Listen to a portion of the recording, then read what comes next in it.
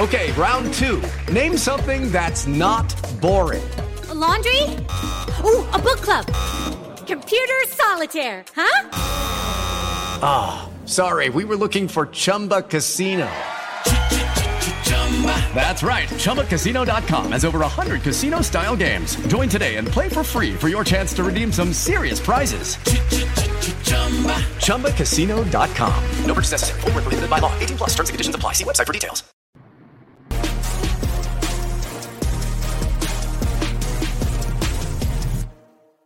Welcome into episode 274 of the Sources Say podcast, your go-to Kentucky basketball and recruiting podcast on the growing KSR Podcast Network. Sources Say is brought to you by our good friends at Justice Dental. Visit one of their two Lexington locations. It's on Blazer Parkway and Wellington Way by scheduling an appointment online at justicedental.com or by calling 859-543-0700. You can even send a text message to one of their friendly team members at the same number to ask a question or make an appointment. Now is a great time to schedule your dental cleaning. Dr. Thompson, Dr. Justice, and their team strive to provide you with good oral health and a comfortable environment. The Justice Dental team looks forward to seeing you soon. I'm your host, Jack Pilgrim of Kentucky Sports Radio. Very happy to be joined live at 5, Sources Say, with Sean Smith at Go Big Blue Country. Sean, how the heck are you? It's amazing when we're actually on time, right? Like it definitely, we're getting better at this. It was very close, and it wasn't even our fault this time. Steven's usually the one that like is already well in advance, has everything ready to roll, and it's usually an internet issue or a camera's not working or whatever for both of us. But this time it wasn't even our fault that we were like 38 seconds late. But this time, you know what? We're close enough. We are very happy to be back. And Sean, I'm excited for this show because it's not us breaking down breaking news or having a guest on and having them kind of carry the show and fans kind of taking a back seat to us talking.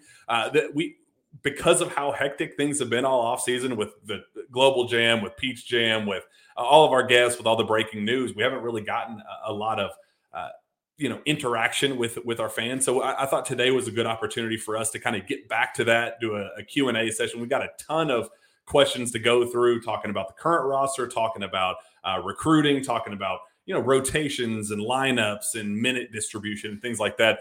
Sean, I'm really looking forward to this show to kind of get back to that interaction with the fan base, because it's already loading up. The queue is quite hectic already with fans ready to dig into the nuts and bolts of this roster. Yeah, our listeners is what makes this show what it is. So it's fun to engage in those questions and topics, and I know that they're going to create the content today. The people that listen to the show, you create the content. You ask us questions, we get to them, and we're going to see where this goes. I'm sure we'll be talking lineups. We'll be talking who's going to be left out, who we think is going to maybe sleeper picks and things like that. Justin Edwards showing up number one on a draft board recently of the Athletics. So a lot really to talk about. But hey, this will be a fun episode. I'm excited to see what questions we have. I know they're loaded in the comments and then Twitter and everywhere else, or X. Sorry, I don't know what you call it now. Twitter, X. I looked for the app forever the other day. Forgot where it was. Yeah, different color, different. It sucks, man. I guess I did want to start. There are two things that I wanted to start with just on our end that I wanted to talk a little bit about. So the commitment of Zvonimir Ivisic happened last Tuesday morning. We did a live breaking news show immediately following that. But I spent a lot of time last week after the fact talking to a lot of international scouts, NBA scouts, that worked him out, that had him in as part of the draft process, and really got to know him as a player, as a person. Got to kind of pull back the curtain, I guess you could say, Sean, and figure out who Kentucky is getting with Ivisic, and just set real expectations, not just use 30-second highlight clips to say, well, he's clearly Kristaps Porzingis, 7'2" unicorn. Try to find an actual gauge of what the Wildcats are getting and what fans should expect, because it doesn't do anybody any good if you set an expectation of this kid's going to come in and be a lottery pick, and fans should just expect a seamless transition from him coming overseas to America. And so I really got some insightful stuff from scouts, and I want to get your feedback, and I'm sure fans will have some questions about what I have to say. And we've already got some kind of hinting about when's he going to arrive, eligibility status, things like that. But we'll just kind of start there and kind of go from there, Sean. So first and foremost, not a single scout, international or NBA that I talked to had a bad thing to say about him as a person, or even as a player. There it was an overwhelming consensus about this kid clearly has every physical tool you could dream of, with a high level potential lottery pick. Like that was a pure consensus about, this kid is who everybody thinks he can be at the end of the day. But where everybody kind of kept going back to, Sean, including people that literally worked him out this past draft cycle, was he is nowhere near that yet at the end of the day. He has a lot of work to be done. He's rough around the edges. I kind of hinted on our breaking news show that, reckless at times, turnover prone, bad shot selection that would have to get reeled in a little bit. New things that kind of popped up. Toughness has been a question with scouts that worked him out. There was one scout that said that he turned his ankle in their workout with him. It was a very loose thing that 95% of players get right back up, kind of walk it out and keep rolling with it. He ended his practice session, said, "I'm done for the day," went to the back, and that team kind of said, that showed me something that I didn't necessarily love. And another also kind of questioned his love and passion for the game, his commitment to kind of digging deeper and really trying to find that potential, that lottery unicorn Kristaps Porzingis potential. They kind of said, does he have that inner drive and passion to get to the bottom of that? Now, they said the catch and shoot ability is there. A little loose with his ball handling, needs to get that tightened up if he wants to be able to be that at the SEC level, but he has the tools to do so. There's a lot of excitement about him, Sean, and everybody that I talked to said that this is a no questions asked slam dunk for John Calipari. Said if they were in John Calipari's shoes, they'd take this risk 10 times out of 10, no questions asked. But there are some concerns. There are some drawbacks with Ivisic that fans should be aware of that will at least at the beginning of his time at Kentucky, will at least impact that from day one. Yeah, and as much as we know, we also don't know about him, and especially the fan base. Like that's a name that didn't really pop up within this fan base until about the 22nd, 23rd of July.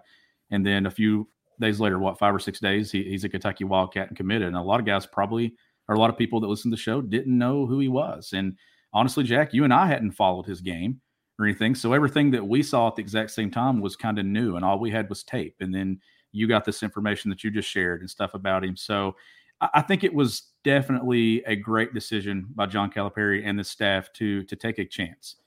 I don't know how risky it is really, because his skill set shows up on film, and then you hope that you kind of work through the other things that you discussed. And honestly, every kid that enters a college basketball program has 1 or 2 or 3 things that a head coach and the staff would love to clean up about their game. Nobody enters college basketball as an 18-year-old kid just ready to roll and be a professional. Like even back when when guys could go straight out of high school to the NBA, that there were things that professional organizations were like, you got to clean this up. You got to do this better. You got to get more efficient with this. And not all of it is just on the floor basketball. Some of it is other things as well. But I certainly think that given what Kentucky has with its roster and given where they were on the interior with the injuries, but more importantly, just the skill set that he has, I think that's the most important thing, that they didn't just go add a roster filler. They went and added a guy that fits alongside the skills of the other guys on this roster offensively and immediately adds a need defensively that they do not have right now. It was a move that made total sense on both sides. And I think that that's what makes it so intriguing and gives all the excitement. There obviously is things that, like you said, that you want to see him get cleaned up. But if he just cleans up half of them, I think he's going to make a big contribution to what this team can be. And he's going to play minutes right away. And another reason why I love this move so much is this wasn't a last second, oh, shoot, this guy is magically available, let's go add him real quick. This was something that Kentucky has kind of kept under lock and key for a minute. Now, this process has been going on longer than I even learning after the fact about, some of the details, talking to people around the program. They were like, we've been talking to Ivisic and his people and talking about the possibility of him joining this program a lot longer than anybody had any idea. A lot of guys didn't even know this kid existed while we were in talks with him about coming over to play for us. So this wasn't just Orlando Antigua or Chuck Martin or John Calipari or Chin Coleman looking at a 30-second highlight clip on YouTube, or him working out against Oscar Tshiebwe against the Pacers and going, ooh, why aren't we trying to add this guy? This has been in the works for a minute now, and they really did a great job of vetting this process as thoroughly, and knowing they knew all those red flags. They knew all of those flaws, and talking to people around the program, they're like, we know. Like there's nothing about this kid that you and I are learning throughout the process, or what fans are learning at this point, that they haven't already learned and have kind of weighed. And even, before the Toronto trip, them going to Toronto and playing the way they did only added to the fact that they wanted to get this kid. And I think that has me more excited, that nothing about the last month has changed their status and their desire to add this kid. And usually when Cal sees somebody like that, he knows what he's looking for and what he needs, and he has that eye and an evaluation for talent. And I trust that judgment over just about anybody else in the basketball world.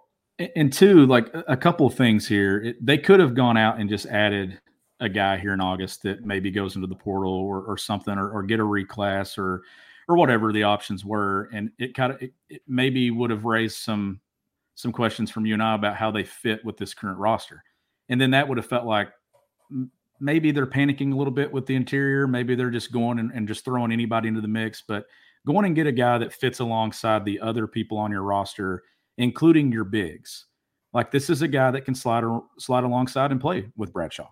And you can do some different lineup combinations with him and Trey Mitchell. And if Ugo's healthy, and do some things there that don't kill your spacing offensively, but then you add something defensively without having to sacrifice something on the offensive end of the floor. It made perfect sense to go get him and add this guy. And then two, the thing that you said at the top of it, nothing bad could be said about him as a human being and things like that. That's another important thing, that you may have red flags about someone's game or things that they need to clean up when it comes to on the court, or maybe some toughness, but you don't have things that you need to clean up about someone's overall, like how they are as a human being and what they add to your program. So they added a well-respected kid that then you clean up the basketball side of things, and then he fits this program and what they're looking for. And I think that's the most important thing that you said and headlined with.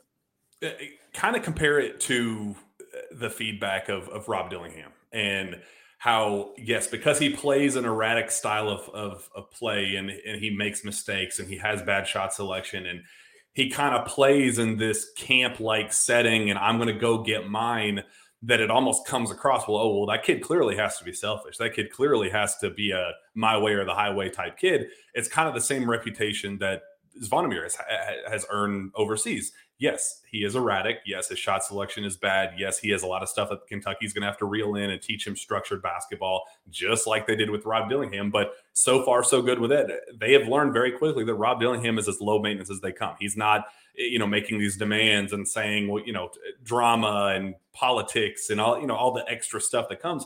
That's not what Rob Dillingham is, and that's not what Ivisic is going to be in Lexington either. So, all things considered, awesome move from a basketball standpoint. I know there'll be specific questions that fans will ask about him throughout the show. And I guess one that we didn't really get to dive into a whole lot last week that I do have more context and clarification on is his eligibility. And I've been told and kind of doubled down and tripled down on Kentucky's side that there's no concern about, this being an Enes Kanter situation.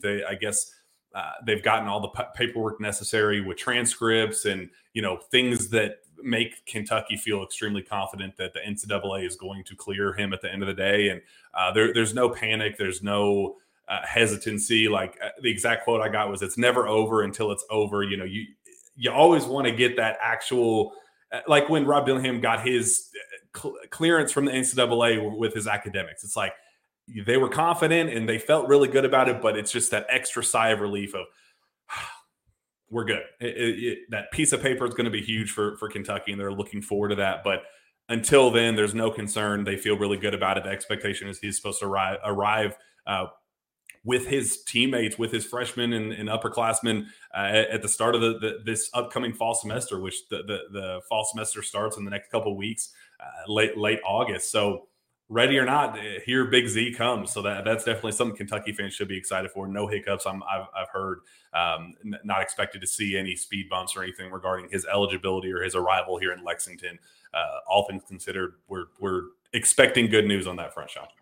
Yeah, and two, I said this on our last episode that I had confidence that Kentucky kind of knew all these things before they ever even took a commitment, given they've been burned by some situations in recent years, and there's no reason for us to get into it and talk about those. But it felt like a program that maybe has learned some things along the way that you want to kind of check all boxes and kind of dig and get your information before you really move forward with the commitment and things. So it felt like something that Kentucky had, like you said, this has been going on for a while. This wasn't just something that just popped up on July 20th or 21st. And Kentucky's like, okay, let's go get this kid. Like, this has been something that they had been, taking into consideration and digesting and looking at on their end before they go and do it.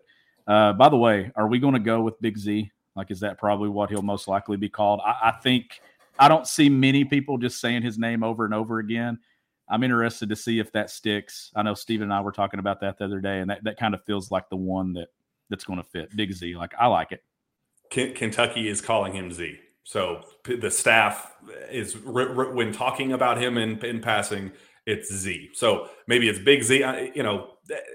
Big fill in the blank is always – it's always a term of endearment. Oh, that's, Big Jack, Big Sean, whatever. So I think Big Z is perfect. I would anticipate that being the term of endearment for fans, coaching staff, media guys. It just makes it so much easier, Sean. You never want to get caught in the heat of the moment, getting excited about a kid and trying, and then fumble over this kid's name. It's like, Big Z works, man. I like that one quite a bit. Yeah, I do too. I think it fits, and it'll be much easier. Save some characters on Twitter too, like when we're tweeting out during games and things, and then graphics on this show, like not having to worry about misspelling something. No, I like the name Z. I think that's pretty cool, and you can already see it being on T-shirts probably at some point.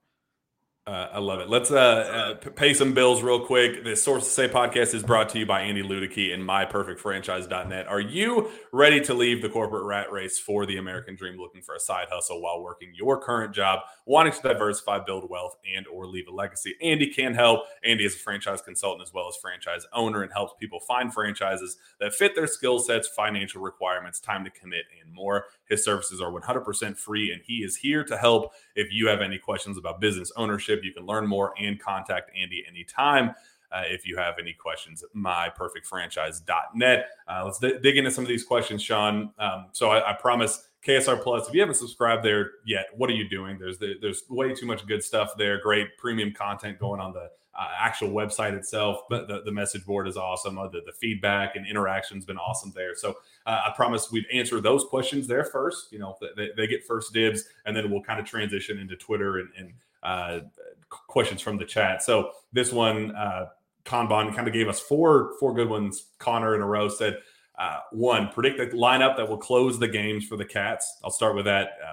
Sean, what do you think? Starting lineup or lineup that will close the game for the Cats this upcoming season? That's a tough one, just because we don't have this. We didn't get to see the roster at full strength. Like, we didn't get to see any of the bigs outside of Trey Mitchell. Closing the games. Is Kentucky got the lead? Or are they trailing? Like, what are we going here? Like, there's so many different combos that can, and that's great, right? The flexibility and the versatility they can do. But I would say two guys that I think are for sure going to be in those closing moments. I think you're going to have Trey Mitchell, and I think you're going to have Antonio Reese for sure. Especially early on in the season, those two veteran guys that can both space the floor and shoot the ball at the free throw line. I think DJ Wagner, I think we saw enough in Toronto that he's probably going to be your closer at guard. Jack, from that point on, I think it could be something that you see kind of play its way out early in the season of how Reed Sheppard performs in those moments. Is Rob Dillingham get opportunities and kind of grow his game? I'm going to say those three. Who else are you playing? Justin Edwards, probably four. I'd say those four. The fifth one, does Kentucky need defense? Does it need offense? I don't know. Where would you finish that out?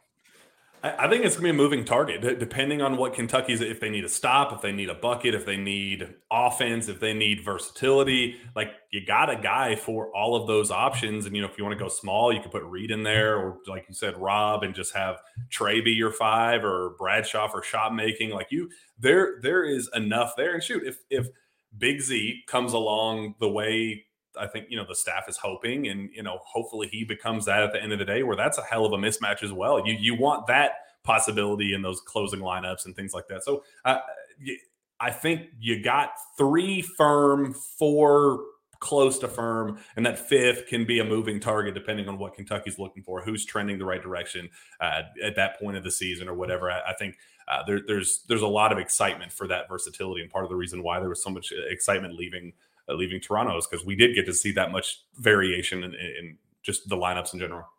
If Kentucky has a lead late, I do think Reed Sheppard's going to be on the floor because of the ability to be a high IQ trigger man, inbounding the ball against full court pressure, making good decisions, get the ball back to him. He can hit free throws. He can handle it. He doesn't get sped up, Jack.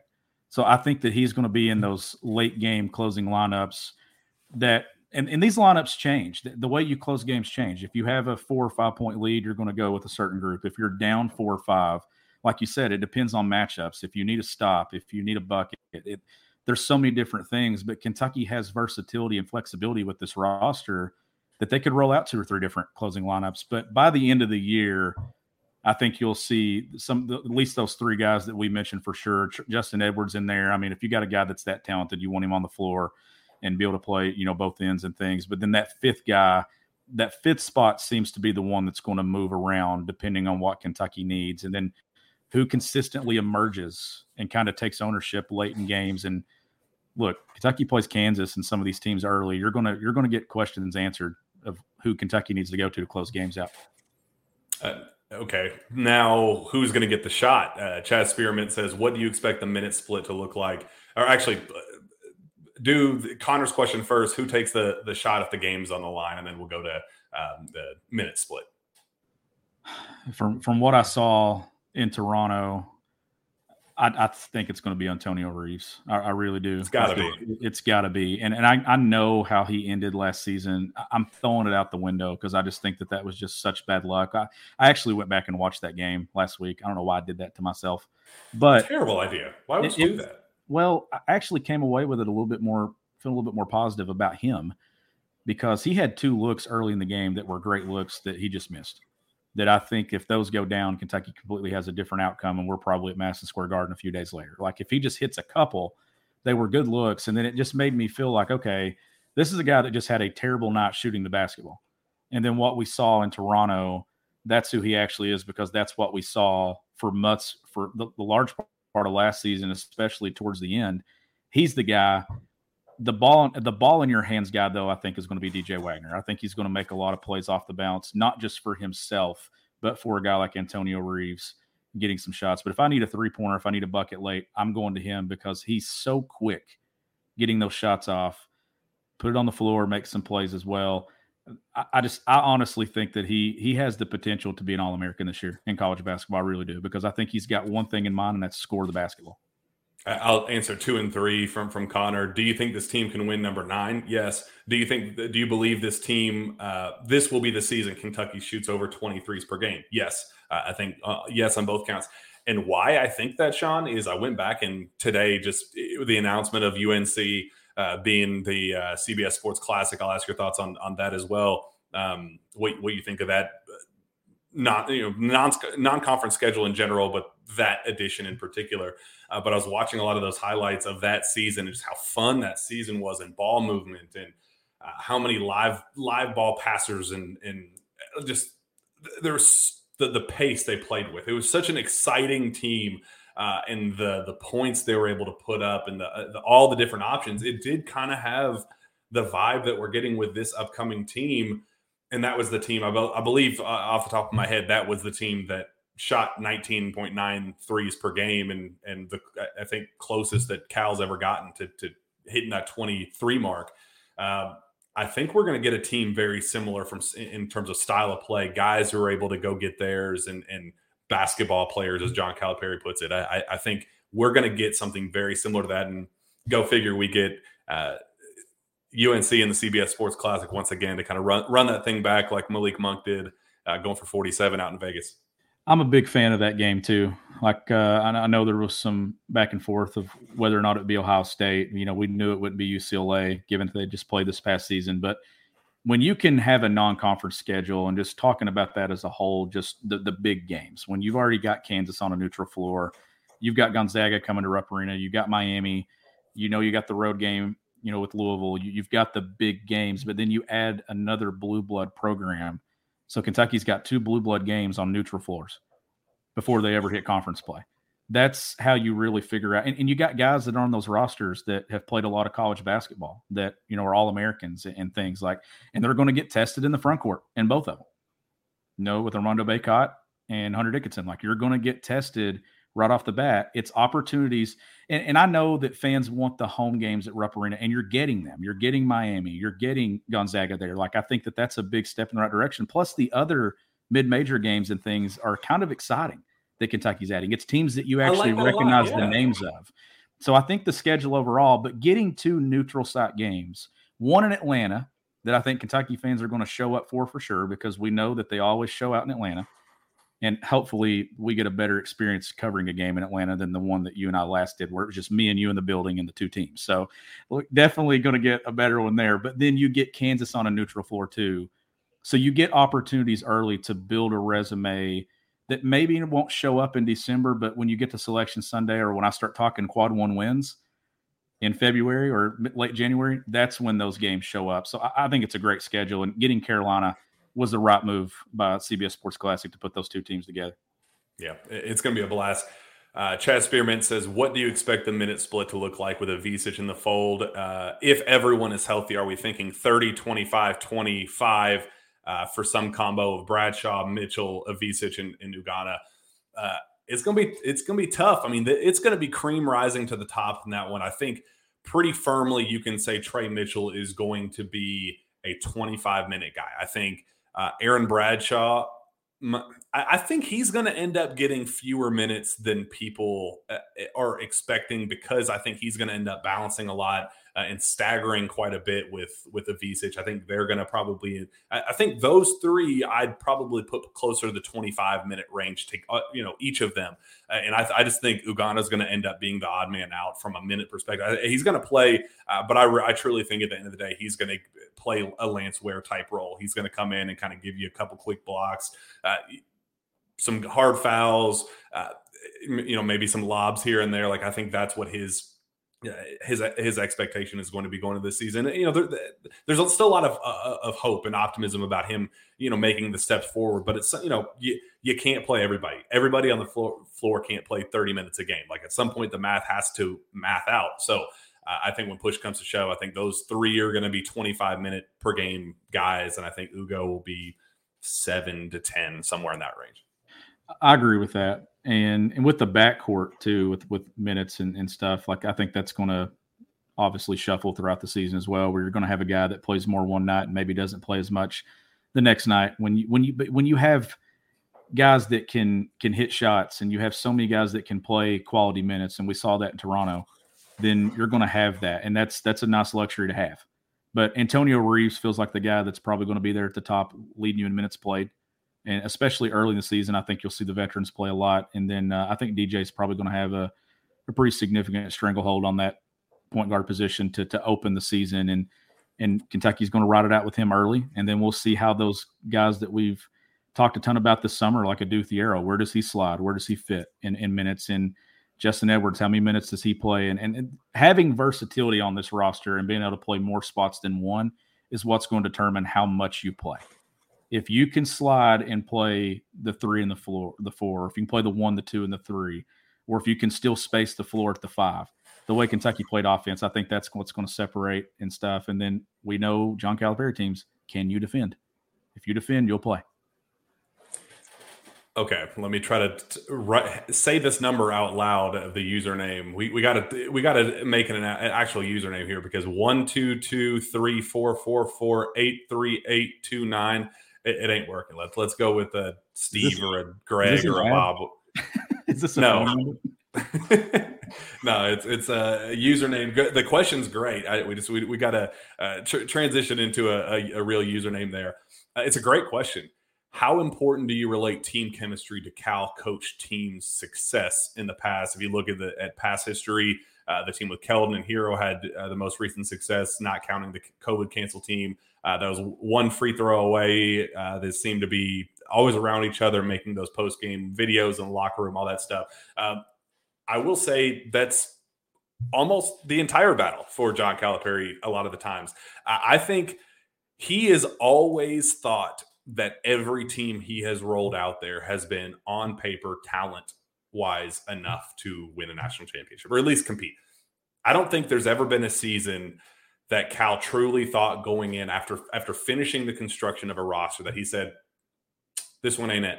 That obviously once preseason practices start and you kind of start getting vibes and start seeing, clickiness and guys kind of being polarizing in the locker room. And that's where some of the worry, Cal knows if things are going to trend the wrong direction, but he has never finished a roster and said, yep, this wasn't one of my best efforts. He's been confident in every single one. And the reason why the ones have failed have been because of internal team turmoil. And the COVID season is the best example by far. It wasn't just the isolation. It wasn't just the kids locked in their rooms and, having to eat their dinners out of trays left outside their doors. Like you're in, it's room service in a hotel. There was a lot of internal team turmoil on that roster that led to that team. I was told after that season ended from somebody who was right there in the thick of that entire mess of a season that said that team had zero chance of ever taking off not because of on-court talent, not because of kids being locked in their rooms and all that. It was because there was so much behind-the-scenes stuff going into that year in terms of players kind of clicking together and isolating from one another, guys favoring one teammate over another and making it very vocal and loud and apparent as the season went on. They said that team had no shot of taking off ever. They knew during the preseason that team was going to stink.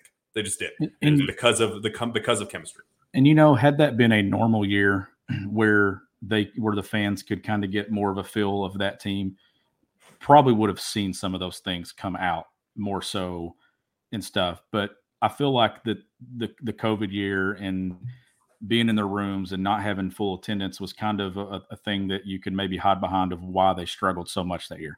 That certainly helped. But like you said, the other things that go into the recipe just weren't there from the beginning. And we talked a lot about that on the show that season. So I think it's very important to have that team chemistry. I think this past season obviously had issues and stuff at different times. And they would get it going and then you'd see them go back a step and then they'd get it going again. That's not something that you just flip a switch on. You can't just flip a switch in February and say, all right, now we're going to start playing together. Now we're going to be our brother's keeper and all these things. That is something that Cal's teams have from the beginning. And you saw that this summer in Toronto with this team, the way that they played together, the way that they shared the ball. It didn't matter who took the shot. Now you want to see that continue on the brightest lights of college basketball. When you get on the floor at the United Center, Kentucky, Kansas in a blue blood battle, and it's coming down to the wire, you want to see those same things happening. Kentucky and Carolina, SEC play, accolades start rolling in. I don't think you're going to have a problem, though, with this group of guys. They all signed and come to play to Kentucky knowing who is here. And it seems to me that this group has something that the best ones have, and that's the willingness to do whatever it takes to win. And that's the starting point. If you have that, you already have won half the battle. And I've heard nothing but glowing things about this team off the floor thus far. That has been, again, like you said, Sean, that is, I don't think it's half the battle. I think it's 95% of the battle, because all these kids can play. How many players can you truly say over the course of Cal's tenure here just were like true misses and couldn't play? There were some, pretty clear, obvious examples of that, and a lot of them didn't last very long with this program, and they were kind of phased out as the season went on. It's clear, but 95% of the guys, the talent has been there, and the guys that were supposed to be here were last year's team, I think, had a ton of talent. and probably had enough to compete. But the issue was, and again, I don't think there was ever any huge team turmoil. The guys didn't hate each other. Do I think that they were annoyed with each other and the priorities were mixed up? And do I think that like I've said on the show 1,000 times, sometimes guys just aren't best friends. They're acquaintances, but they're not great friends or best friends. And that was the case last year. I think there was some moodiness issues. I think there were some guys that, kind of drama and but nothing like, whoa, these guys hate each other. Xavier hated Oscar's guts, like the rumors that were on Twitter. That was never the case. It was just a team that just didn't mess with one another. Like that happens, and you take 95% of the talent. Like you take the talent over that and hope that things mesh the way that they clearly have with this team. And I think that's why there should be so much excitement about this group beyond just how they look on the floor. Let's keep rolling through some of these same long 1 2 2 3 4 4 4 8 3 8 2 9 says, can you give us projected NIL earnings for the players? Not saying you have to give a specific number, but it would be cool to see a ballpark range of how much they could be making. I think that's a great question because I know guys on this past team that made not six figures, but still good, $65,000, $70,000 worth of NIL, like pure NIL money with endorsements and team things that, not superstar talents on the roster, not the Cason Wallaces or Oscar Tshiebwe's of the world, like, just rotation guys making that money, which is great money for anywhere in college basketball. And, obviously you get the Oscars of the world making seven figures, upward of, the exact number I was told was $1.9 million. But that's probably a safe range. If you are a surefire superstar, top of the level, national player of the year candidate, guys like that, I think firmly into the seven-figure range is what you should expect. If you're a Cason Wallace, a potential, a lottery pick talent, a guy who was a blue chip recruit, guys like that, I think you should be expecting, several $100,000. And I think if you're one of the lower end rotation guys, I think it's fair to say that tens of thousands of dollars is what you should be expecting. And that's great money for what you bring to the table as a basketball player. Well, and there's things too that go into this as well. It's how popular do you become from the moment you step foot on campus? Like when me and you interviewed Oscar Tshiebwe at Media Day before his Player of the Year season, and he told us that remember we were asking him who could take a rebound from him, and he said, maybe, I don't know, maybe God. And I remember me and you and Jeff Goodman literally having a discussion outside the Kraft Center about that quote. You and I didn't know. I mean, we knew that he was going to be popular, but you and I didn't know how popular he was going to become. And it happened over the course of maybe 2 months or so. A guy that would have crushed it in NIL at Kentucky was Tyler Hero. When he was like, I'm a bucket there late in the season, that would have been all over every T-shirt.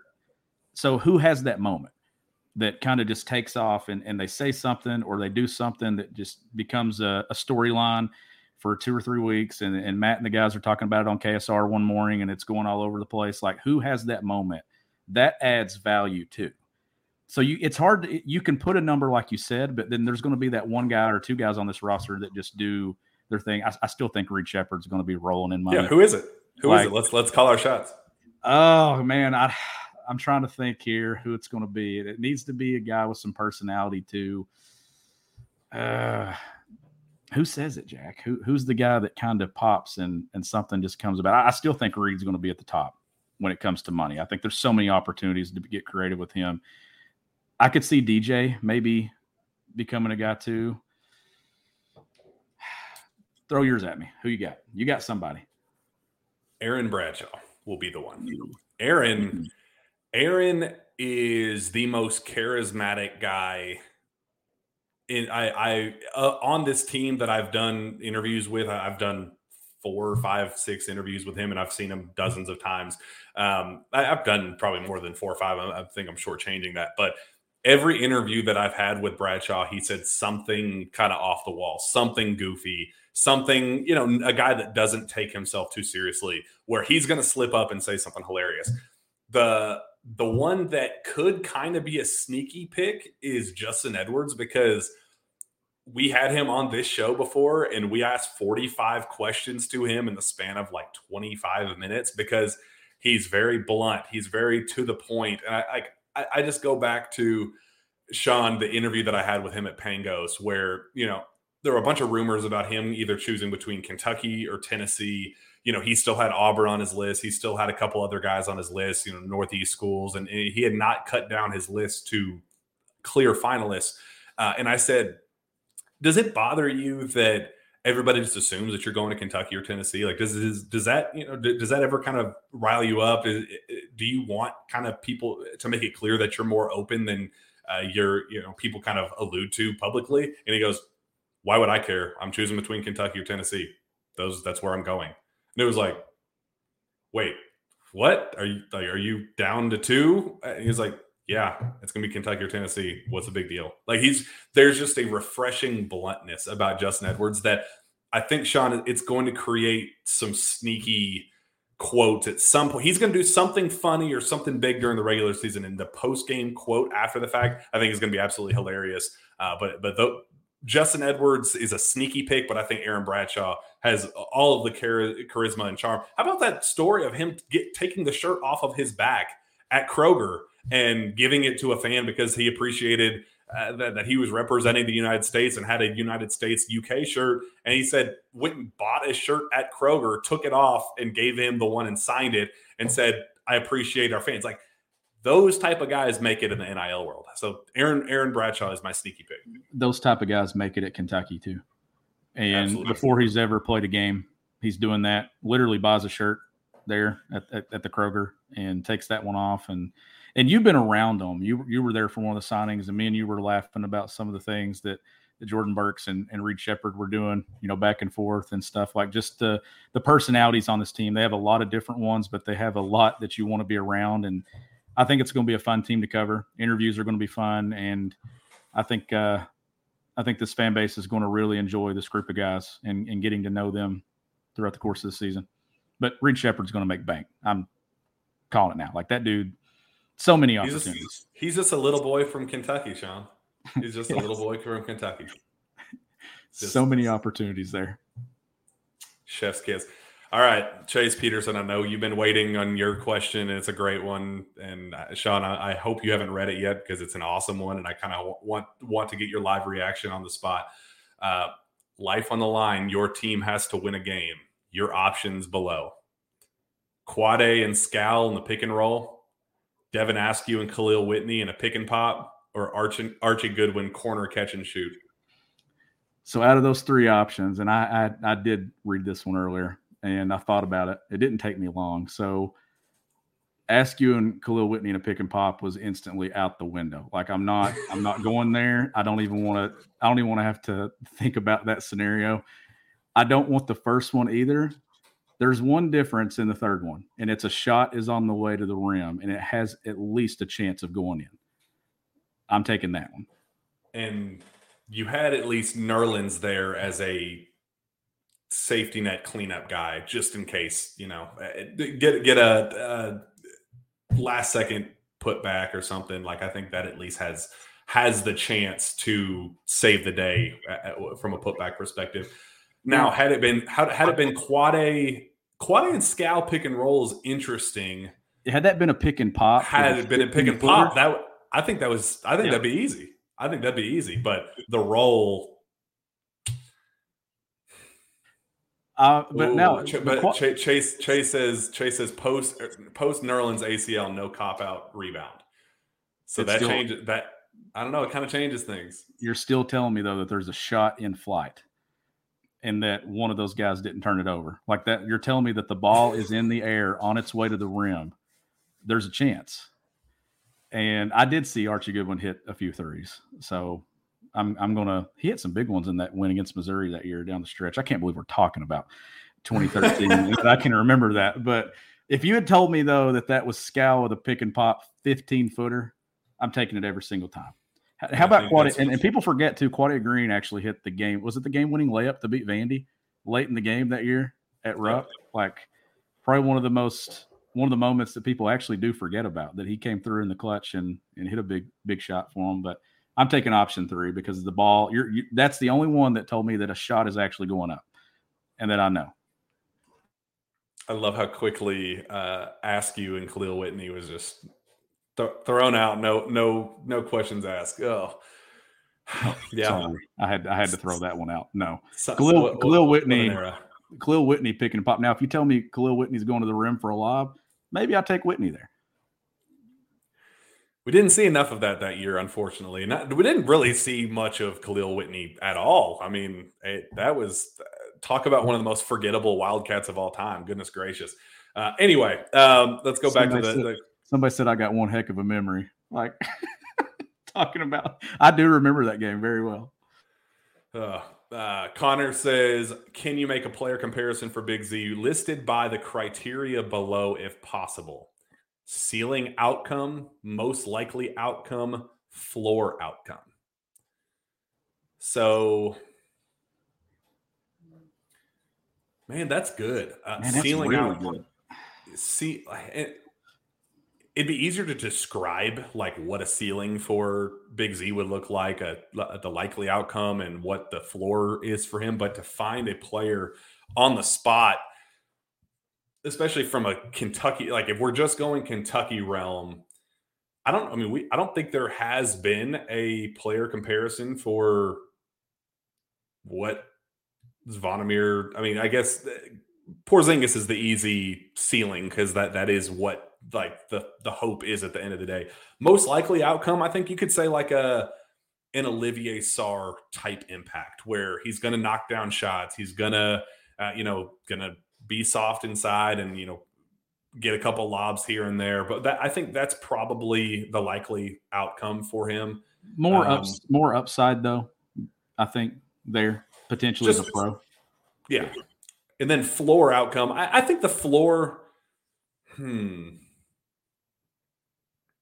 Let's think on that one and go back to it because I don't know. Floor might actually be Olivier Sarr in those expectations, and somewhere in the middle, I don't know, Nate Sestina, or I don't know. I'm just trying to think of shooting bigs, or somebody's going to kind of be versatile, and he's just we've never seen somebody like him come through Kentucky, so it's just really hard to give him We need to get to Athir's question because I've seen my name pop up in the comments like 15 times, and he is definitely persistent. My guy there wanting me to answer, what was it? Which team was better undefeated? The team that lost in the Final Four, or Anthony Davis? So I guess we're talking 30, the 38-1 team, right? You're missing the rest. You're missing the rest of it, though. Let's go, Sean. Step up and take the big shot. Make your pick. I was leaving that part out. So I'm going to say 2012. 2012 was better because, one, they had Anthony Davis. And if you can put Anthony Davis on any roster in Kentucky or any college basketball roster, if you've taken him off that roster and put him on any of the other Elite Eight Final Four rosters that season, Kentucky's winning, or that team's winning a national championship more than likely. I would go 2012. And I think, too, the shooting and stuff from Deron Lamb, Darius Miller, I thought that team had something that maybe the 38-1 team never got to, and that was lineups that were consistent together, and you really knew who you were going with, which I do think will end up being a challenge for this Kentucky team. When you have so many guys that can play, you never really key in on that closing lineup or that lineup that really, does it for you late in games. And I thought you saw a lot of different things there in that 38-1 season. That team almost, there were so many games that 38-1 year. I remember sitting on the edge of my seat when they were at Georgia and LSU and Ole Miss, Texas A&M. Like, there were so many games where I thought it was going to end that I kind of would have felt relieved had they lost a game earlier in the year. But I'll say 2012 just because of AD.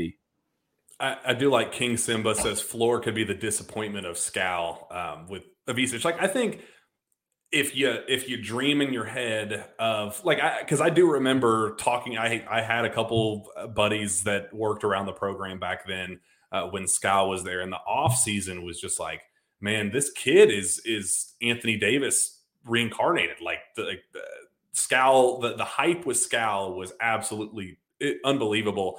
And I guess just from what the hype was versus what the reality was with Skal, yeah, he had his moments. And, I think he kind of got a bad rap at times. He was not just underwhelming in every sense of the word. And I think that feeling I could see kind of being re-emulated if you just look at Big Z's highlights and go, oh, well, why is he not that player? I could see where that level of disappointment could be the floor. So I think the disappointment of Skal and kind of expectation versus reality, I think is a very safe floor. Maybe Olivier Sarr kind of being the baseline of what your expectation should be. And if he's a little bit better, it's gravy. And then maybe ceiling being somebody we've never seen before in this program, which would be awesome. So I think that's probably a good little three level jump.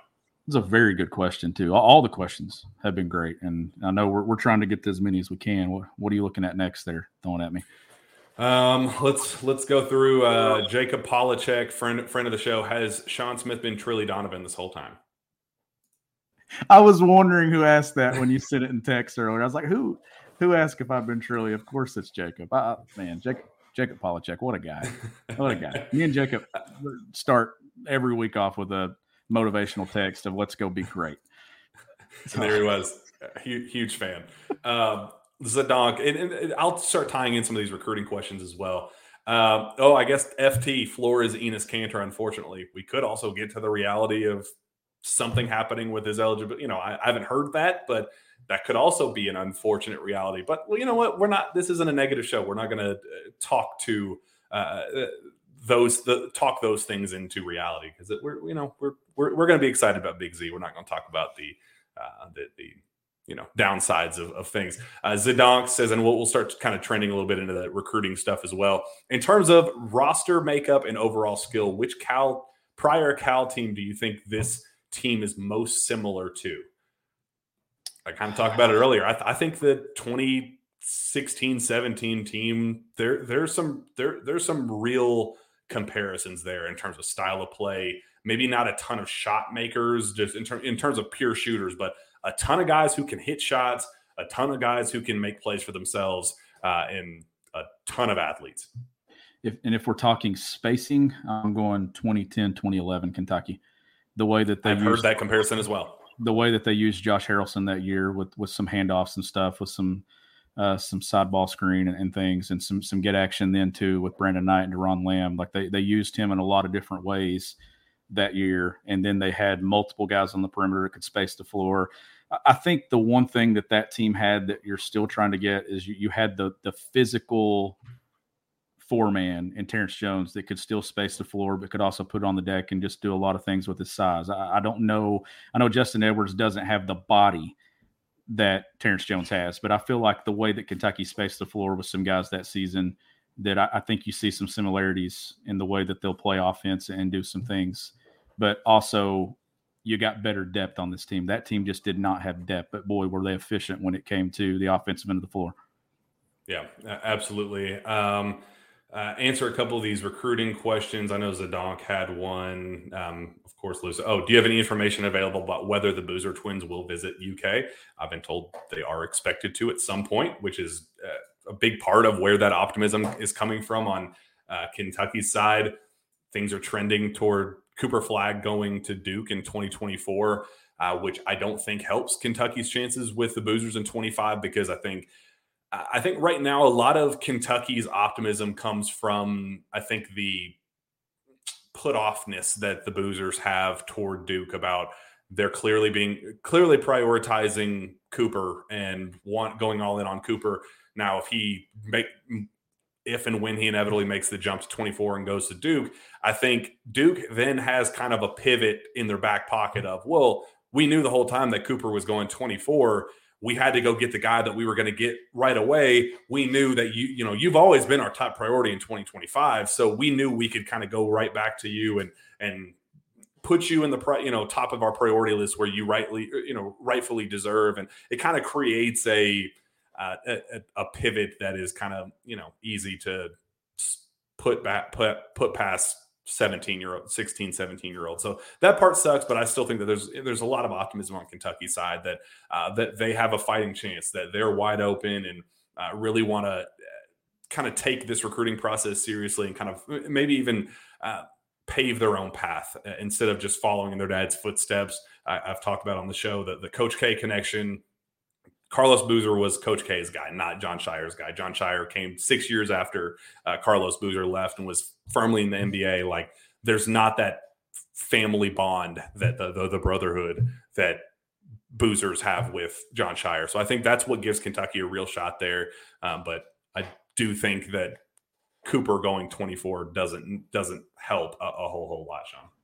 No, and 24, that class, you and I've talked a ton about it overall, that I'm interested to see what Kentucky does when it comes to putting a roster together, because I know what they're doing and I have an idea of what they're going to look like beyond that, because I think that obviously the classes that follow are a lot stronger. But recruiting's, there's never a formula that just, this is where you have to kind of be flexible as a staff in today's world. There's so many options to recruit now, not just high school basketball anymore. Your transfer portal can help you out. You can look internationally. There's so many things that you have to cover when it comes to recruiting that I think you got to use all of them to build rosters. And I think that that's what's so encouraging about what Kentucky's doing this offseason and stuff, adding an international guy. You went to the portal and then you dominated the high school ranks and you got the guys you want. You got to have that blend, I feel like, to really be successful in this new era of college basketball. What Finn's fan says, what guards are most likely to commit to UK for 2024? It seems UK is doing really well with the bigs, and I'm counting Knox as a small forward, but it doesn't seem like UK is leading for any point guards or shooting guards. They're still pushing for Boogie Flan. He's going to take an official in September. That's probably at the top of their priority list for just pure point guards. I don't think that they're leading for Trey Johnson right now. I think Billy Richmond, Kentucky, is the firm leader for, and I think they'll end up getting him at some point in the next couple of months. So that's probably the most likely to commit for me still, and he has been for a minute now. But I'm going to be honest, I don't think that we're going to see a whole lot of movement in this 2024 class at the end of the day. I think they're going to be relying on 25s to reclass. I think they're going to be relying on the international route, talking to people around the program. It wasn't just Ivisic that Kentucky went overseas for, went to Serbia to go watch, and the FIBAs. And Kentucky is very serious about expanding their international routes and really digging deeper there and trying to hit some home runs. Like, I think it's going to be a mixed bag of get a couple guys that you like and maybe not love in 24, get a couple of 25s that you hopefully love, and, maybe swing for the fences with another international play. Like, I think that's going to be the package. And somebody else asked about Jaden Quaintance. Zimzam 24 says, update on our chances with Quaintance. I was disappointed when we let Flory go, but Jaden has been enamored since his reclass. Because of his potential and talent, too, because of the chance that he's here for 2 years. I do think that Kentucky does have a real shot at Jaden Quaintance. I am concerned about the pro route. It's very clear what their priorities are, his camp's priorities are in that one. They like money, and I guess it's not even just that they like money. They also just understand that Jaden Quaintance is a high-value kid, and why settle when there are going to be cash offers for him with the G League and over time, and the NBL is going to make a real push for him if he goes to college. Family told me that Cincinnati's making the hardest push, Missouri's right there, and Washington's also kind of flirting a little bit. But I think at the end of the day, if he goes to college, it's going to be Kentucky. It depends on what the NIL package looks like. And I have been told the NIL is really, really improving with Kentucky, and they're ready to play with the big boys. And they have been, it's just kind of been where it's coming from and how quickly it comes, and, making promises and delivering. It's like the semantics of that stuff has been the difficult part with Kentucky. They've always had good NIL money, and the guys that have come here have done well with NIL. So it's just about kind of how it comes and how quickly it comes and the promises and all that stuff. So I think the pitch to Jaden Quaintance is going to be a significant one. And I think Kentucky does have a real shot, but watch out for the pro route. I think the NBL's kind of lurking quite a bit, but if he does go to college, I do think Kentucky is right there in the thick of things, probably at the top of the list. And you're being totally honest, I think it's an upgrade over Flory Badunga from what Kentucky is trying to do. Versatility, guys who can make shots, guys who can, the modern style that Cal's looking for. That's what Jaden Quaintance is. And I think at the end of the day, that's part of where they kind of fell back and knew that Jaden was probably going to reclass up. I think those two things went hand in hand with Flory. You had a question there too. Which class overall is weaker, 23 or 24? 24, not 24. Close. Absolutely. I agree with there's value in 24, but the top end stars, the guys, the DJ Wagners and the Aaron Bradshaws and Justin Edwards, the guys that Kentucky has clearly been in love with for a long time and know can be difference makers. There's a reason why Kentucky, like at this point, we'd already gotten Reed Sheppard, Rob Dillingham, and Justin Edwards already committed. Almost had Aaron Bradshaw committed at this point, should have had him committed, and then he lingered into October, and then DJ Wagner shortly afterward. But you knew who Cal's guys were at this point last year, and those guys do not exist with this group, and it's because they're not in love with any of them. Like they like a lot of them, but they're not in love with any of them. And I don't think it's close. I think 24 is a very weak class from top to bottom. There is value there if you know what you're looking at, and if you can really hit some home runs and strike with evaluation. But I think we're going to see some reclasses, and I think we're going to see some international talent that really kind of shake the pot up a little bit with who kind of makes an impact next season at the collegiate level. And then I think too, you can throw this in here. That's why adding guys like Jordan Burks and Joey Hart and even Adu Thiero a year ago were significantly important, because you need guys that add depth to your program, hopefully for more than 1 or 2 years. Now, is that going to shake out and work out that way? Who knows? I mean, it's so different today, and guys are always looking for minutes and roles and opportunities. But having those guys added this summer, those make sense now that you look at the overall roster. So I think a combination of how you combat that with a weaker class is you get 1 or 2 guys that you really want that fit what you're doing.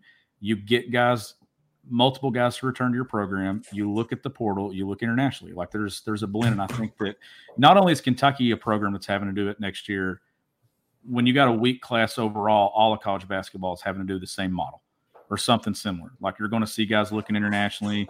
Some teams are going to have more return. Maybe next year's a year where you could see Kentucky be a little bit more active in the portal than what they've been. They've added 1 guy this summer, Trey Mitchell. They added 1 guy last year, Antonio Reeves. If you lose a guy to a transfer or something, and even better, Kentucky goes on a deep run, wins a national championship, and you lose guys to the NBA draft because they're that good, then maybe you look at adding 2 or 3 guys from the portal if they fit. So Kentucky will have a roster again a year from now that'll be competitive, but it's going to be a little bit different how they get there, I think. Let's see.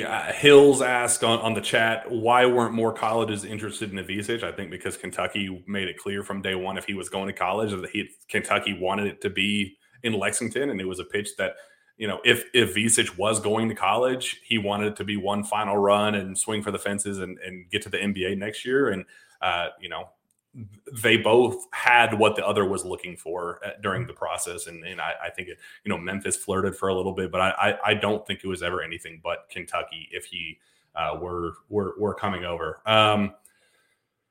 Let's see. Athir Kader, I got a question, Jack. When are we doing the season preview show? Want to see how many losses Sean will give the Cats. I will put you on the spot. How many losses this season? I know we don't have the actual roster, the actual schedule finalized yet. We are kind of inching closer toward the non-conference being finalized, and the SEC is already done. So we're close, but not there yet. But just kind of we'll have a more formal version of this. But I do want to put you on the spot. Man, that's tough because, like I said, you don't really know, and I want to see the layout of the SEC schedule of who's back to back and what road trips and where Kentucky's going. Like if they're going to Tennessee on a Saturday and Arkansas on a Tuesday or something like that back to back. I mean, it's a tough schedule. All those things factor in, but I will say they're not going undefeated. I'm not even going to put that out there into the conversation.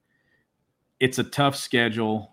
The league is better than it's been. And we know the league just continues to get better. I'm going to say Kentucky loses somewhere in the ballpark of 5 to 7, somewhere in that range.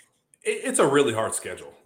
7 losses in a regular season for this team would be totally welcomed. And talking to people around the program, they're expecting to take some lumps just because the schedule is difficult. It's not because they're not confident about their team or think they're going to lose games, but it's just, playing the odds.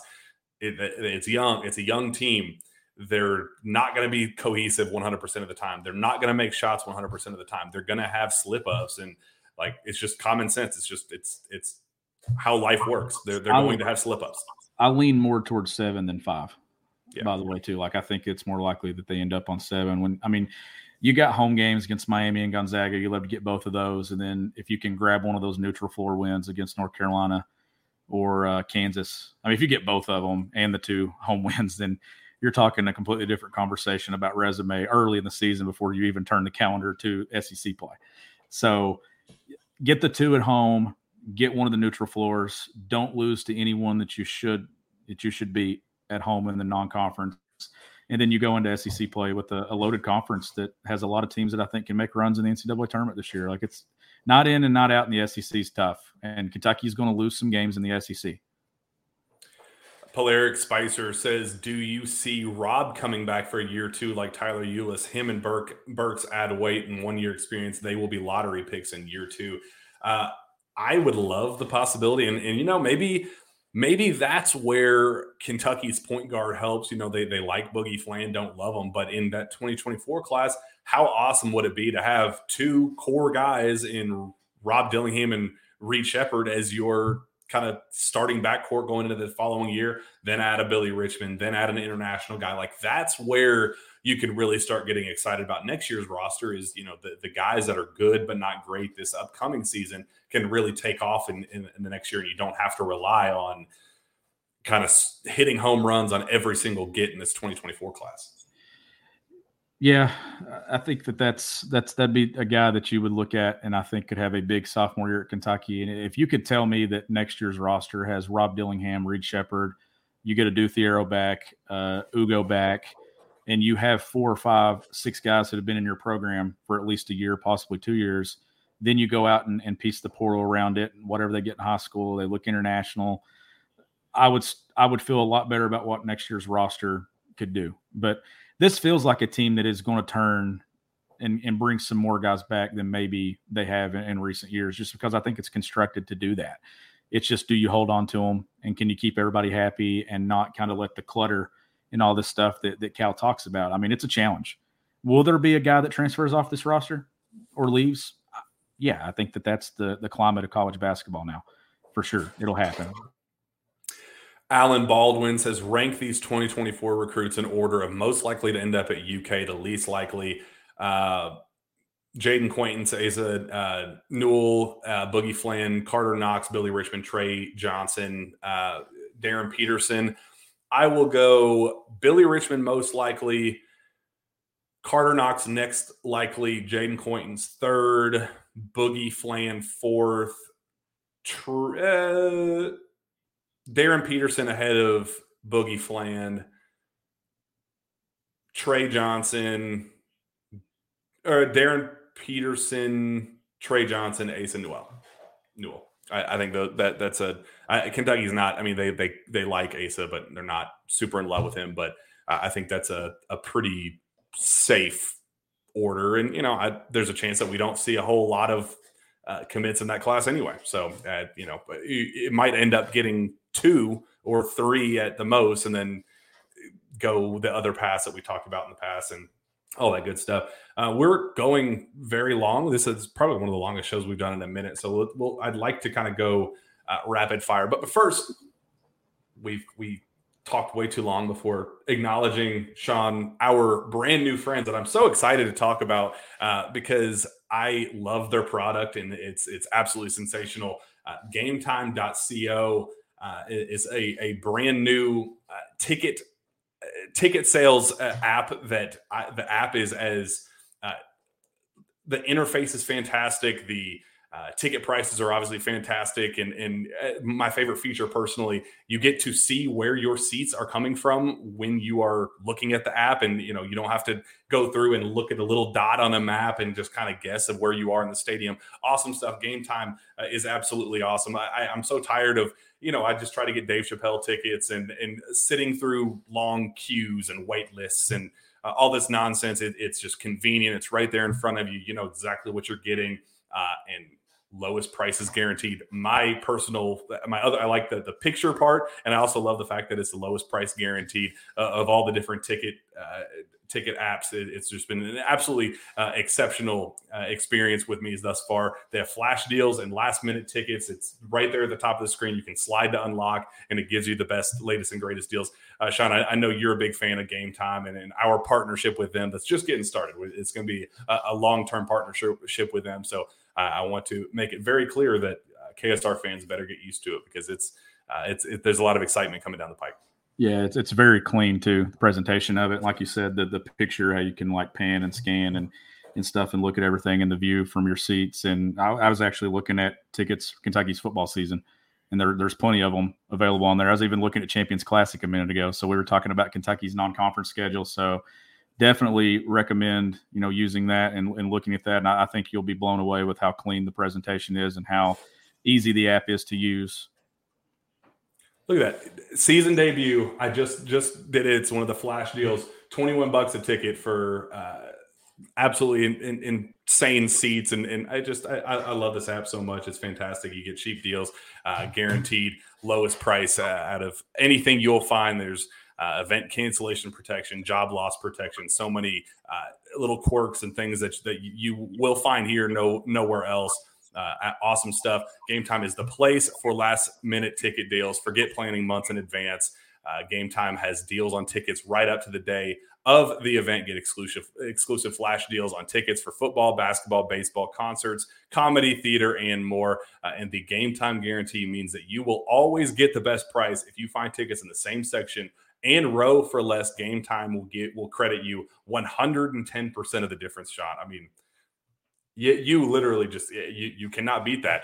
It's the fastest growing ticket app in the country for a reason. Snag the tickets without the stress with Game Time. Download the Game Time app.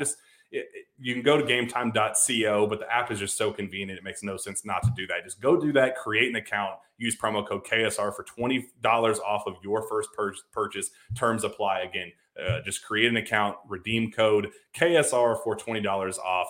Download Game Time today. Last minute tickets, lowest price guaranteed. I'm excited for that one, Sean. That's a good one. That they also make it easy for you to sell your tickets too. Like it's also easy to get on there and sell your own. Plus, it's literally 4 options at the bottom. Like it's so clean. You can look at your profile, your tickets, sell them or buy them. Like it's not a whole lot of trying to navigate something that's ugly to look at or something that's just too much for you. It's so easy to use.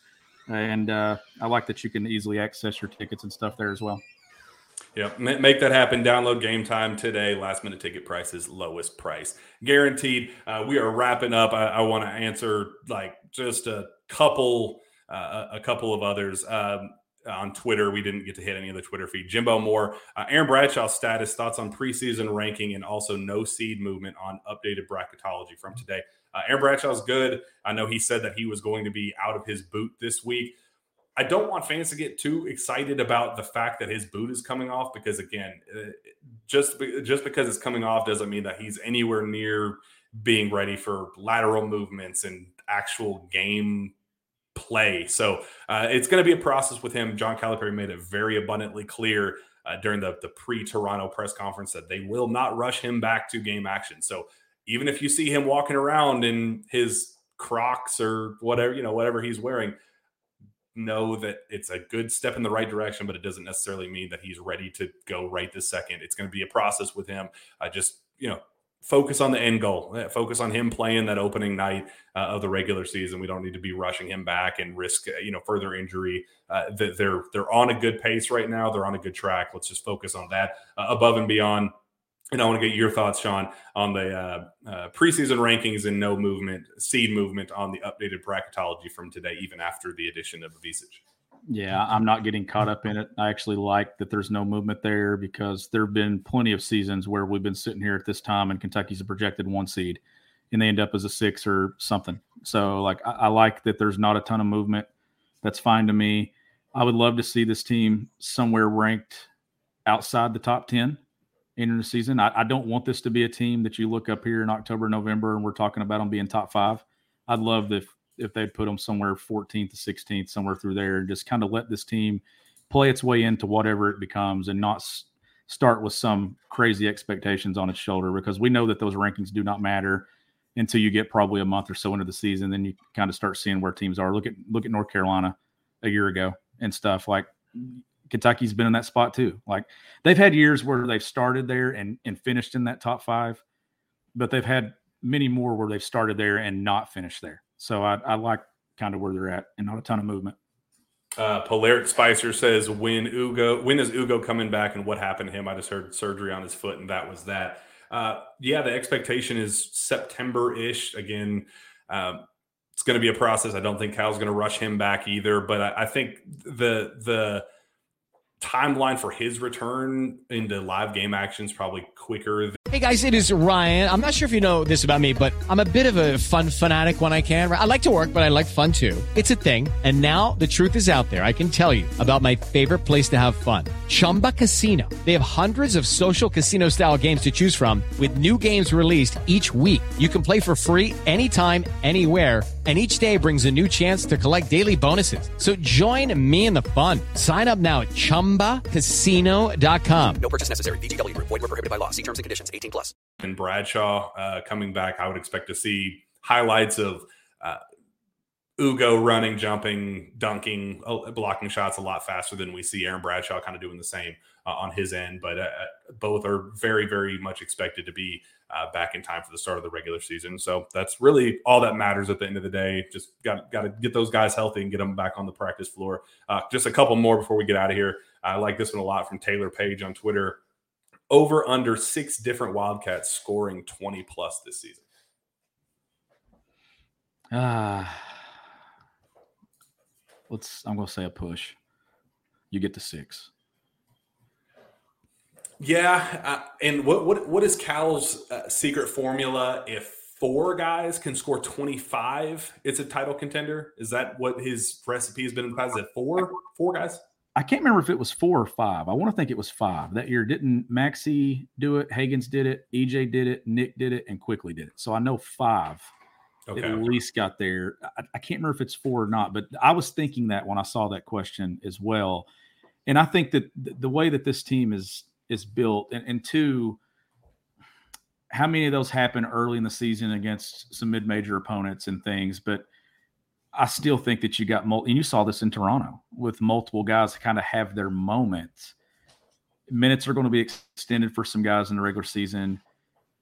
I think that this team gets to at least 5, but I could also see it really getting to 6 because of the different pieces that they have. Like one night, DJ's going to do it. Rob's going to get hot one night and hit a lot of shots. Justin Edwards is going to have his moments. One of those bigs is going to have a breakout at some point. Like, there's just so much versatility and options across the board that can score you points that I think that this team, which makes you hard to scout and hard to prepare for, which leads to what Cal says. Does Reed Sheppard have a 20-point game this season? He does, because there'll be a game where he'll hit three or 4 threes. Like, he's a good enough shooter that he's going to get open looks and make plays. I think so. I think, honestly, out of the guys that I just mentioned, I think Justin definitely has one. I think DJ certainly has one. We know Antonio Reeves is probably going to get plenty. Trey Mitchell's the kind of guy that can go for one of those as well. I mean, you can honestly name 7 guys that you could see Kentucky doing and getting. Like, Bradshaw's going to have dunks at the rim.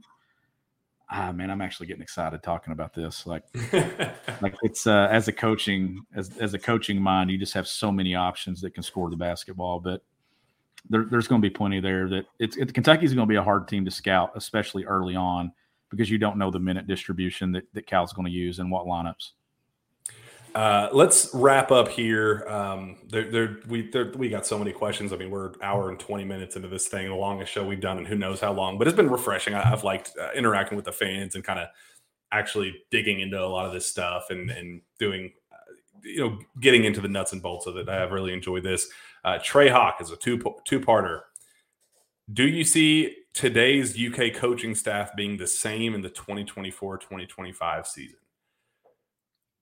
That is, if you were to ask me that, Sean, 3 months ago, I would have said no, 0% chance. And I think there's a real shot that it starts up top with Coach Cal, and everything else obviously the assistants leaving from there. Like I do think that there was a real moment that possibility was at least firmly discussed. And as a, like, if this season is what we expect it to be, I'm cool with sticking around. But if, things implode and the fan base turns and all that, like, I think it might be time. Like, I do think that kind of realization and just conversations, even if they were whispers internally, that was on the table. And, I don't want that to happen. I hope he stays, and that'd be awesome. But I guess in terms of assistant moves, it's always a good thing if your assistants take head coaching jobs. Like, you want that for your staff if that's the case. KT Turner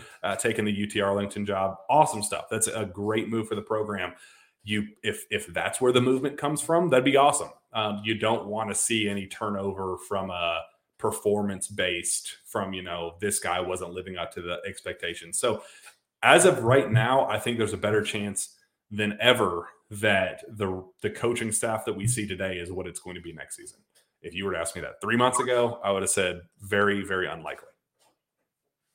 I agree with that too. Like, I think that what they have, guys are kind of in place and have been in their roles on staff. And then the additions that they just added, I don't think that with those two, that you'll have a KT Turner that just 1 year and gone somewhere else. And, KT got a head coaching job. Like, that's a great thing. And that's the moves that you want to see your coaches make.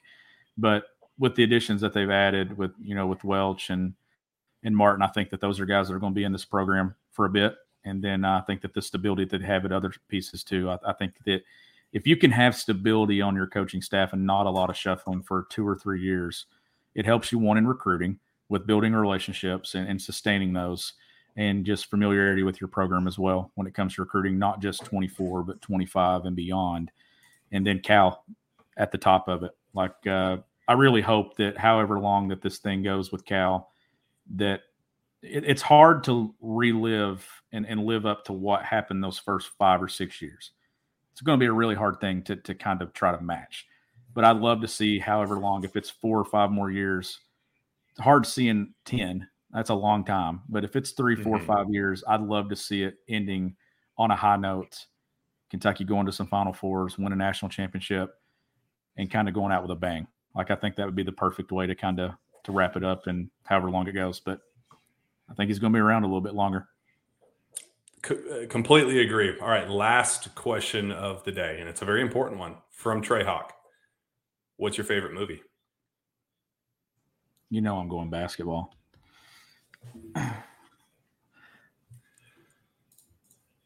What is it? I've always been a Hoosiers guy. Like, literally the movie Hoosiers. I love it. I could watch it over and over again. I also like We Are Marshall too, as a football movie. Like, I love movies like that. So I've never been a big movie guy outside of stuff like that.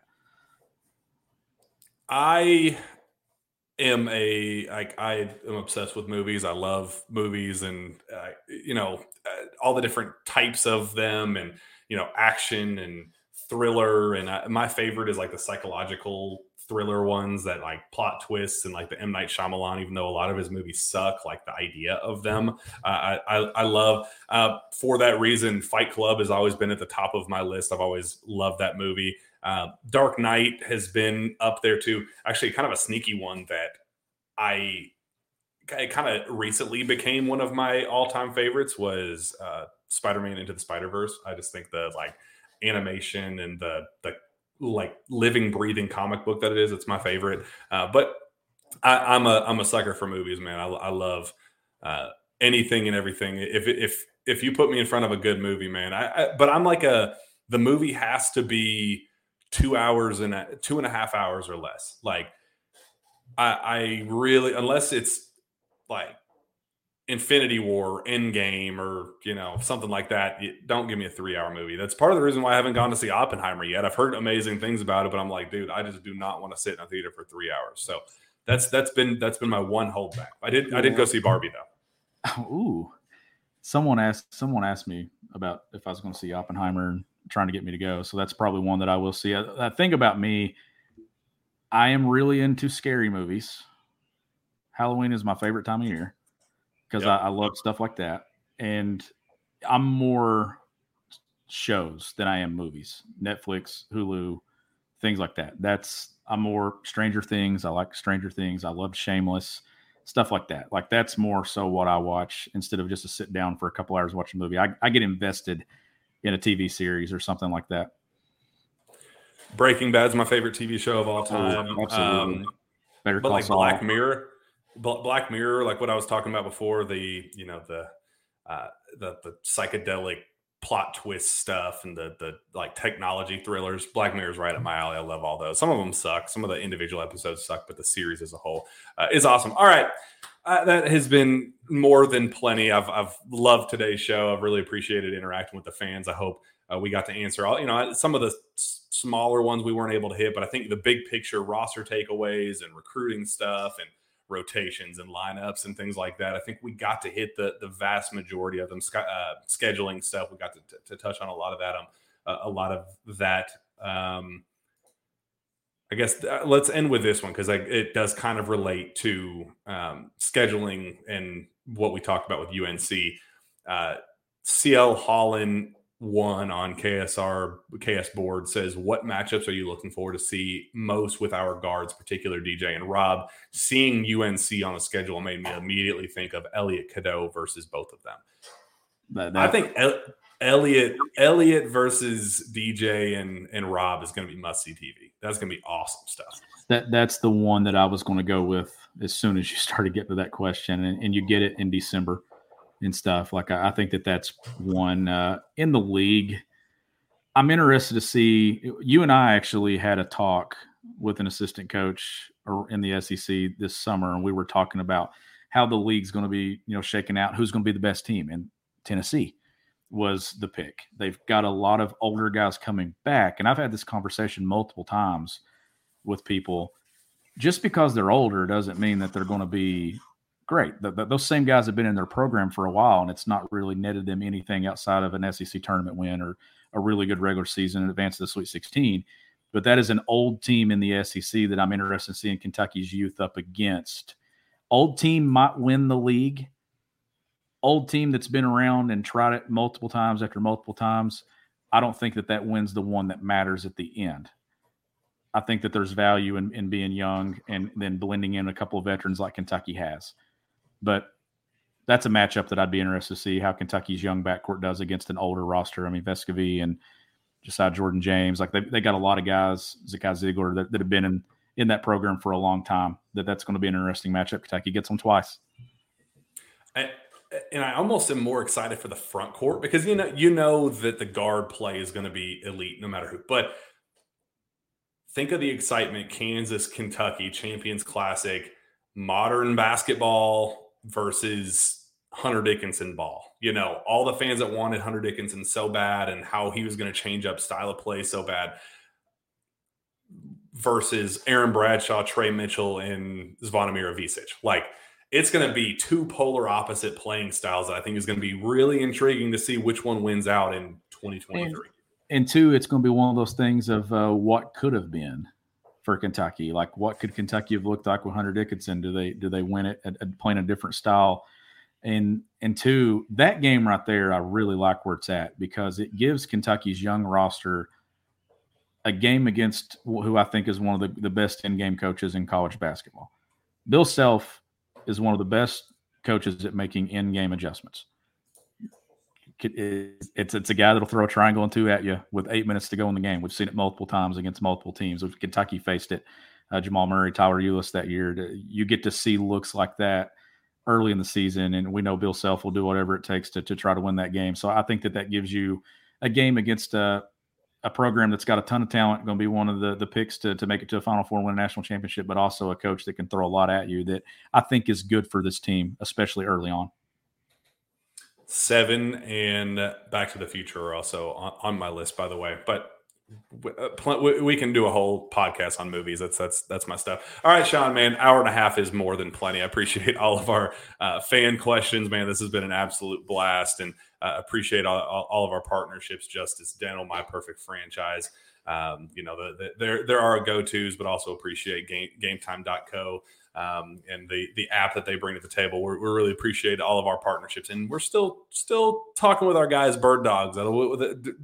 Don't get too excited about us missing out on Bird Dogs, because that comes back next week. We're very excited about that partnership as well. A lot of great stuff coming down the pike, and the show ain't slowing down. I know it's the dead of the offseason, and I guess we can let our listeners in on a little secret. We're coming up with a debate with none other than Jeff Goodman to talk off-season grades. I know everybody got up in arms about his C grade for Kentucky's off season, and John Calipari saying everything fell into his lap. And we're going to kind of put him on the spot for a little stuff. It's going to be a nice, friendly banter debate that I'm sure fans will absolutely love, and certainly have nothing but kind things to say about friend of the program, Jeff Goodman.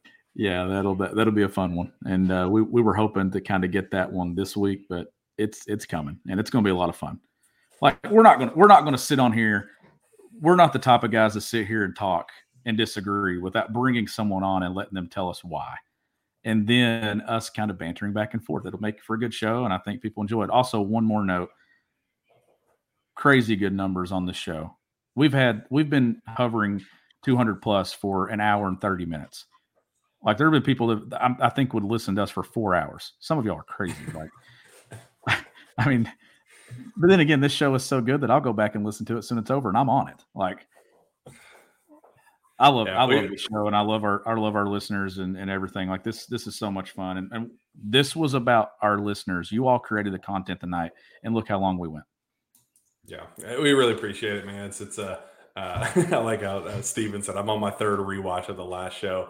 Awesome stuff. FT says going back to Kentucky to get married next week. Going to go to KS Bar for the first time. Congratulations. Excited for you. That's awesome. Appreciate your continued support, and go enjoy KS Bar. It's some great stuff. And also we did talk about, we have fantasy camp coming up, so people get to make fun of me playing again. Hopefully I don't embarrass myself out there. It was a good run last year, back-to-back national championships, Rupp Arena championships.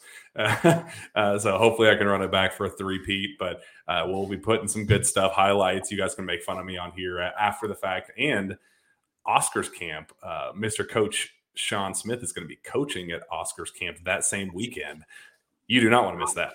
Yeah, I'll be coaching with Oscar and the Kentucky men's basketball team too. Majority of them will be there. So I'm a camp coach along with those guys. Looking forward to that. Definitely share some cool stuff from that. And then I know you'll have a lot coming from your experience there, and I'm expecting doubles from you. As Seth Greenberg said on a couple shows back, you are guaranteed to get 6 and 6 out of me every single game. May not be a lot more in either category, but you are damn sure you're going to get 6 and 6 out of me every game. High efficiency, again, led fantasy camp last year in field goal percentage. Are you kidding me?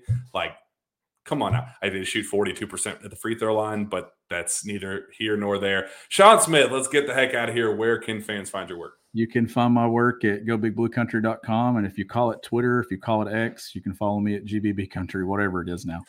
Find me on Twitter, X, whatever it is, at Jack Pilgrim KSR. Reach out to me via email, jpilgrim@KentuckySportsRadio.com. I've actually been getting a lot of emails on that as well, which is new, and I appreciate, getting some feedback and, kind of more of an intimate setting, fans asking questions and getting to add more thoughtful responses. So appreciate those as well. Find me on both of those platforms. It's been a great show. We will see you next time, Sports State Podcast.